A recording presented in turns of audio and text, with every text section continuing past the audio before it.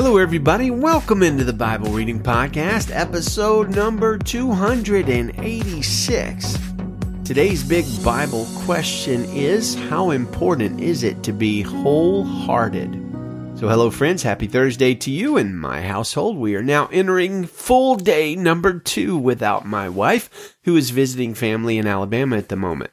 Now, I initially, when I wrote that script, I said that she has fled to Alabama, abandoning me and the 5 kids, but honestly, that'd be kind of inaccurate since we did get her a plane ticket to go see her family and friends for her birthday a few weeks ago. So far, the kids have really pulled it together and not killed each other even once, nor burned the house down or something like that. The youngest kids are homeschooled here, and they go to a weekly co-op. The oldest is in college, and the second oldest in public high school. But they're all home doing distance learning because of a little virus I like to call COVID. So they ask me a lot of school questions. I don't really know why I'm telling you all this, but I don't really have any adults around here to talk to, so I guess I'm unloading on you all. Shout out to our new subscriber in Illinois in the Champaign, Springfield, Decatur area who downloaded 102 episodes of the podcast today. That does happen a few times a week, and I always wonder if somebody is planning on just binging the show or catching up or what. But hey, welcome aboard anyway. Enjoy those 50 hours, I guess. Also, a shout out to our friends in India who have just in the last 2 months surpassed Canada, the UK, Australia, and New Zealand to become the number 2 country in the world for Bible Reading Podcast downloads. Now, we have lots of listeners in India now, and I appreciate you all very much. I used to co-host a podcast called The Gospel Friends, which that name was kind of a play on the Super Friends. It got slightly popular in certain places, and we took a hiatus on that show one time for a few months. When we came back and I checked the stats, after a few weeks of not checking the stats, something very interesting had happened. We all of a sudden had become big in Japan with thousands of downloads all over Japan. We never figured out quite how that happened, but we did do an episode entitled, I Want to Hug You Like a Japanese Chair, that was downloaded a ton over there, so there's that. Anyway, I'm totally rambling. Like I said, I miss my wife. Don't have any adults to talk to. Today's Bible readings, getting back on track, include 1 Kings chapter 11, Psalms 92 and 93, Ezekiel 41, and Philippians chapter 2. Normally, we would cover the beginning of Philippians 2, the humility and character of Christ, but we actually already did that in episode 89 when we read through Philippians 2 the first time, so a different focus today. Today, we're in 1 Kings 11, and we're considering the remarkable and really kind of surprising and, I guess, startling fall of Solomon. As we've been reading, Solomon was incredibly smart and wise, and people from all over the world came and sat at his feet to listen to him. He was also incredibly blessed by God, in practically every way possible, as much as possible. Like we read yesterday, I think it was, or the day before, silver was as common as rocks in Israel during Solomon's reign. That's just crazy. Solomon spoke with God personally on at least 2 occasions and presided over one of the most powerful worship services in the Bible. How is it possible that such a person could fall? Well, in Solomon's life, we see several warnings for us to learn from. Number 1, we see a warning that being wise is not enough. Knowing is not half the battle, as we've talked about before. It's really only a small fraction of the battle. Solomon was warned by God to be wholehearted and devoted, and Solomon just simply did not obey those commands. He knew what he was supposed to do. He knew it, he knew it because God had told him personally, and his dad did too, but he rejected that wisdom. So the second warning we see that we can apply to our lives: having an abundance of anything is not necessarily good for our spiritual health. Solomon had it all, everything. He was blessed beyond measure, but he still fell away. So we should take heed to that. Finally, number 3, seeing miracles happen and having full assurance that God is God is not enough to guarantee faithfulness. Jesus mentions the blessings that come to those who have faith in him and yet don't actually see him. Solomon is the reverse of that. Solomon has seen the goodness of God, has seen God. He's seen the power of God. He's heard the words of God, and yet he turned away from God. We must learn from Solomon that you and I, we can fall from any height. So let's read the passage now.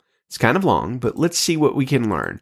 1 Kings chapter 11, verse 1. King Solomon loved many foreign women in addition to Pharaoh's daughter, Moabite, Ammonite, Edomite, Sidonian, and Hittite women from the nations about which the Lord had told the Israelites, you must not intermarry with them, and they must not intermarry with you, because they will turn your heart away to follow their gods.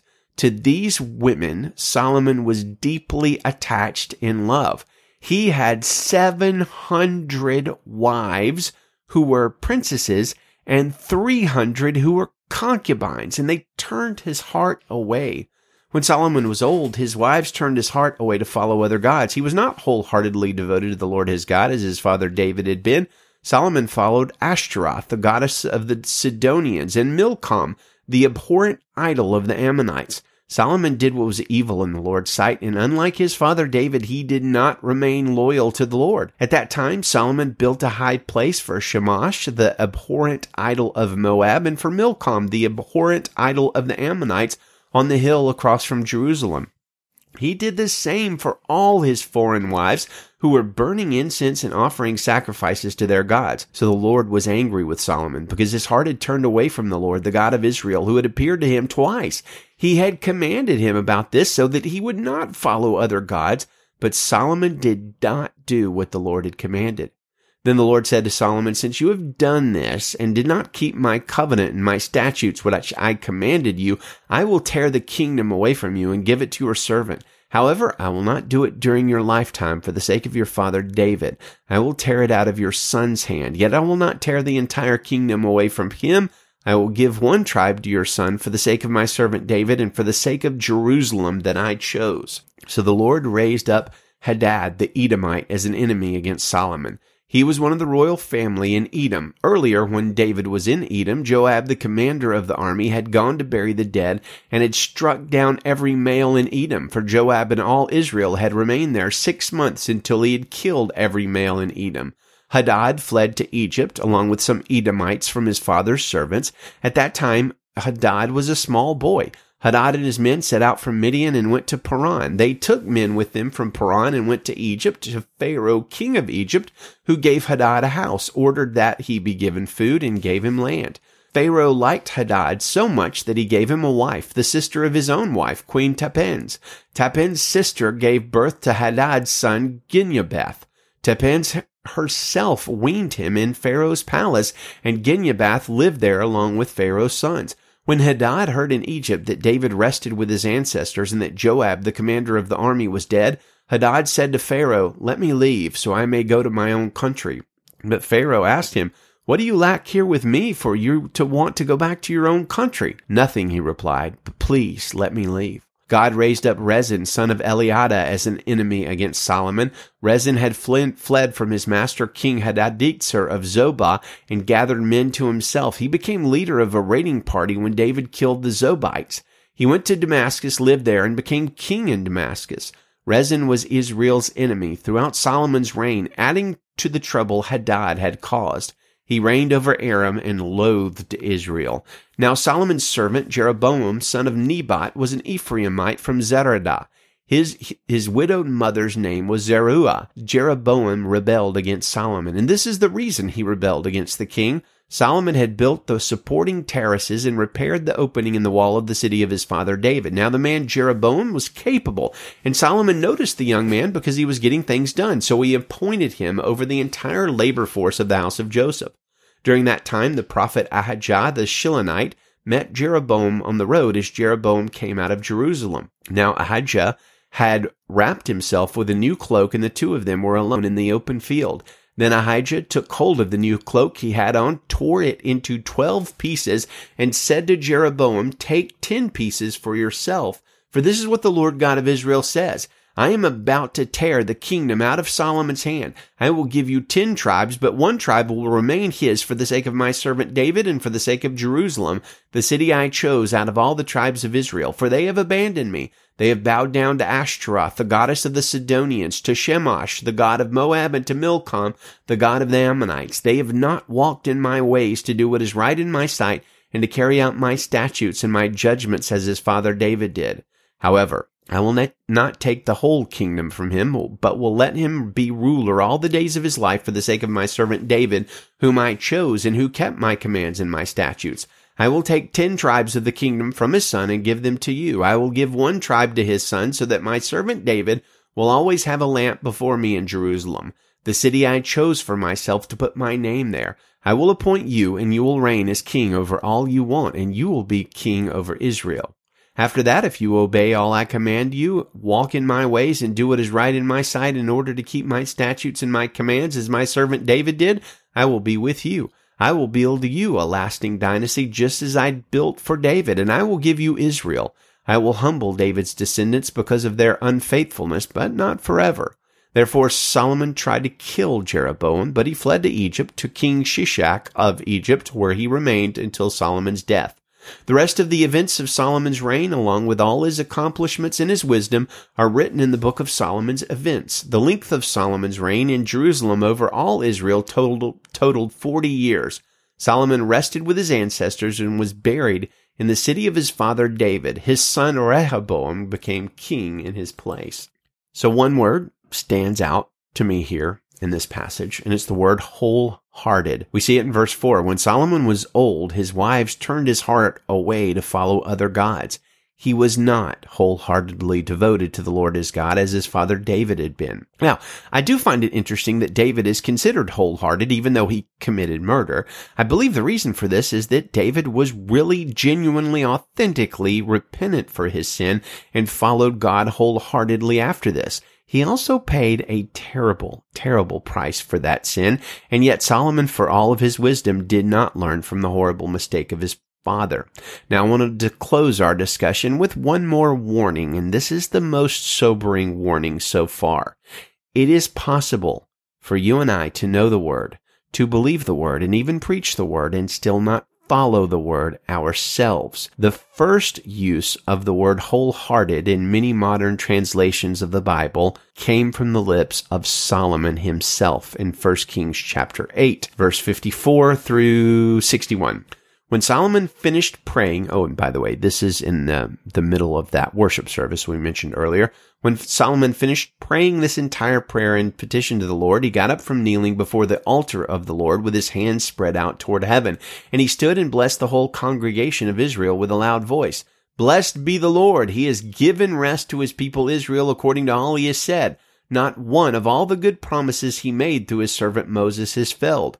May the Lord our God be with us as if he was with our ancestors. May he not abandon us or leave us, so that he causes us to be devoted to him, to walk in all his ways, and to keep his commands, statutes, and ordinances which he commanded our ancestors. May my words with which I have made petition before the Lord be near the Lord our God day and night. May he uphold his servant's cause and the cause of his people Israel as each day requires. May all the peoples of the earth know that the Lord is God. There is no other. That's right, Solomon. There is no other God. Verse 61, be wholeheartedly devoted to the Lord our God, to walk in his statutes and to keep his commands.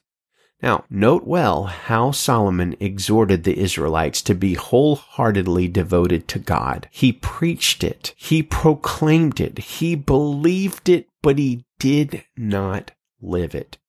The Apostle Paul seems quite well aware of this danger, aware that it is possible to run the spiritual equivalent of a marathon and drop out with only a few hundred yards left and not win the prize. So Paul in 1 Corinthians 9:24 through 27 says, don't you know that all the runners in a stadium all race, but only one receives the prize?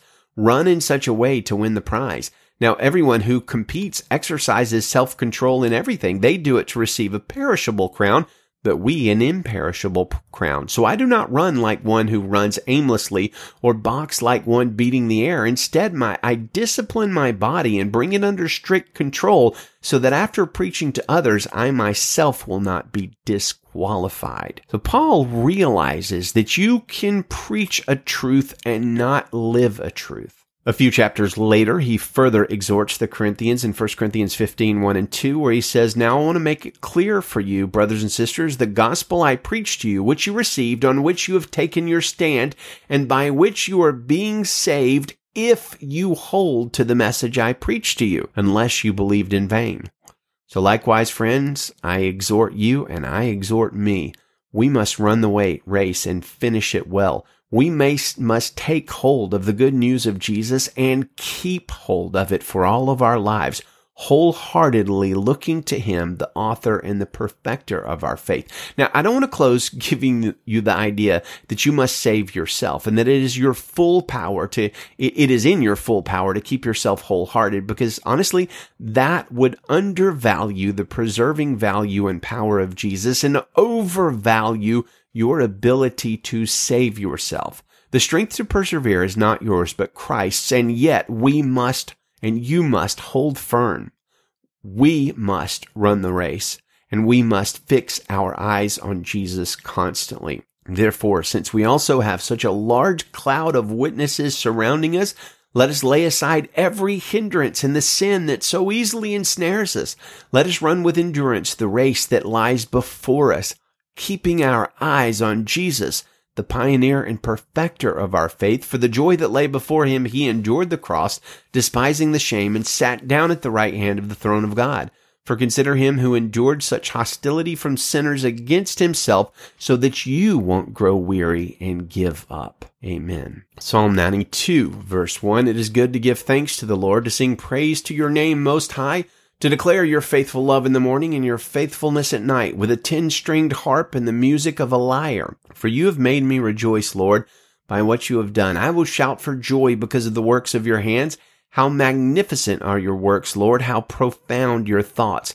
A stupid person does not know, a fool does not understand this. Though the wicked sprout like grass and all evildoers flourish, they will be eternally destroyed. But you, Lord, are exalted forever. For indeed, Lord, your enemies will perish. All evildoers will be scattered. You have lifted up my horn like that of a wild ox. I have been anointed with the finest oil. My eyes look at my enemies. When evildoers rise against me, my ears hear them. The righteous thrive like a palm tree and grow like a cedar tree in Lebanon, planted in the house of the Lord. They thrive in the courts of our God. They will still bear fruit in old age, healthy and green, to declare, the Lord is just. He is my rock, and there is no unrighteousness in Him. Amen. Psalm 93, verse 1. The Lord reigns. He is robed in majesty. The Lord is robed, enveloped in strength. The world is firmly established. It cannot be shaken. Your throne has been established from the beginning. You are from eternity. The floods have lifted up, Lord. The floods have lifted up their voice. The floods lift up their pounding waves. Greater than the roar of a huge torrent, the mighty breakers of the sea. The Lord on high is majestic. Lord, your testimonies are completely reliable. Holiness adorns your house for all the days to come. Ezekiel 41, verse 1. Next he brought me into the great hall and measured the jambs. On each side, the width of the jamb was 10.5 feet. The width of the entrance was 17.5 feet, and the side walls of the entrance were 8 3/4 feet wide on each side. He also measured the length of the great hall, 70 feet, and the width, 35 feet. He went inside the next room and measured the jambs at the entrance. They were 3.5 feet wide. The entrance was 10.5 feet wide, and the width of the entrance's side walls on each side was 12 1/4 feet. He then measured the length of the room adjacent to the great hall, 35 feet, and the width, 35 feet, and he said to me, this is the most holy place. Then he measured the wall of the temple. It was 10.5 feet thick. The width of the side rooms all around the temple was 7 feet. The side rooms were arranged one above another in 3 stories of 30 rooms each. There were ledges on the wall of the temple all around to serve as supports for the side rooms so that the supports would not be in the temple wall itself. The side rooms surrounding the temple widened at each successive story, for the structure surrounding the temple went up by stages. This was the reason for the temple's broadness as it rose, and so one would go up from the lowest story to the highest by means of the middle one. I saw that the temple had a raised platform surrounding it. This foundation for the side rooms was 10.5 feet high. The thickness of the outer wall of the side rooms was 8 3/4 feet. The free space between the side rooms of the temple and the outer chambers was 35 feet all around the temple. The side rooms opened into the free space, one entrance toward the north and another to the south. The area of free space was 8 3/4 feet wide all around. Now the building that faced the temple yard toward the west was 122.5 feet wide. The wall of the building was 8 3/4 feet thick on all sides, and the building's length was 157.5 feet. Then the man measured the temple. It was 175 feet long. In addition, the temple yard and the building, including its walls, were 175 feet long. The width of the front of the temple, along with the temple yard to the east, was 175 feet. Next, he measured the length of the building facing the temple yard to the west, with its galleries on each side. It was 175 feet. The interior of the great hall and the porticos of the court, the thresholds, the beveled windows, and the balconies all around, with their 3 levels opposite the threshold, were overlaid with wood on all sides. They were paneled from the ground to the windows, but the windows were covered, reaching to the top of the entrance and as far as the inner temple, and on the outside, on every wall all around, on the inside and outside, was a pattern. Carved with cherubim and palm trees, there was a palm tree between each pair of cherubim. Each cherub had 2 faces, a human face turned toward the palm tree on one side and a lion's face turned toward it on the other. They were carved throughout the temple on all sides. Cherubim and palm trees were carved from the ground to the top of the entrance and on the wall of the great hall. The doorposts of the great hall were square, and the front of the sanctuary had the same appearance. The altar was made of wood, 5 1/4 feet high and 3.5 feet long. It had corners, and its length and sides were of wood. And the man told me, "This is the table that stands before the Lord." The great hall and the sanctuary each had a double door, and each of the doors had 2 swinging panels. There were 2 panels for one door and 2 for the other. Cherubim and palm trees were carved on the doors of the great hall, like those carved on the walls. There was a wooden canopy outside in front of the portico. There were beveled windows and palm trees on both sides, on the side walls of the portico, the side rooms of the temple, and the canopies. Philippians chapter 2, verse 1. So if there is any encouragement in Christ, any comfort from love, any participation in the Spirit, any affection and sympathy, complete my joy by being of the same mind, having the same love, being in full accord and of one mind. Do nothing from selfish ambition or conceit, but in humility count others more significant than yourselves. Let each of you look not only to his own interests, but also to the interests of others. Have this mind among yourselves, which is yours in Christ Jesus, who, though he was in the form of God, did not account equality with God a thing to be grasped, but emptied himself by taking the form of a servant, being born in the likeness of men. And being found in human form, he humbled himself by becoming obedient to the point of death, even death on a cross. Therefore God has highly exalted him and bestowed on him the name that is above every name, so that at the name of Jesus every knee should bow, in heaven and on earth and under the earth, and every tongue confess that Jesus Christ is Lord, to the glory of God the Father. Therefore, my beloved, as you have always obeyed, so now, not only as in my presence, but much more in my absence, work out your own salvation with fear and trembling. For it is God who works in you both to will and to work for his good pleasure. Do all things without grumbling or disputing, that you may be blameless and innocent, children of God without blemish, in the midst of a crooked and twisted generation, among whom you shine as lights in the world, holding fast to the word of life, so that in the day of Christ I may be proud that I did not run in vain or labor in vain. Even if I am to be poured out as a drink offering upon the sacrificial offering of your faith, I am glad and rejoice with you all. Likewise, you also should be glad and rejoice with me. I hope in the Lord Jesus to send Timothy to you soon, so that I too may be cheered by news of you, for I have no one like him who will be genuinely concerned for your welfare. For they all seek their own interests, not those of Jesus Christ. But you know Timothy's proven worth, how as a son with a father he has served with me in the gospel. I hope therefore to send him just as soon as I see how it will go with me, and I trust in the Lord that shortly I myself will come also. I have thought it necessary to send you Epaphroditus, my brother and fellow worker and fellow soldier, and your messenger and minister to my need, for he has been longing for all of you and has been distressed because you heard that he was ill. Indeed, he was ill, near to death, but God had mercy on him, and not only on him, but on me also, lest I should have sorrow upon sorrow. I am the more eager to send him, therefore, that you may rejoice at seeing him again, and that I may be less anxious. So receive him in the Lord with all joy, and honor such men, for he nearly died for the work of Christ, risking his life to complete what was lacking in your service to me. Amen. Well, friends, may the Lord bless you. May he keep you. May he guide you and draw you close to him. May his face shine on you. Good day and Godspeed.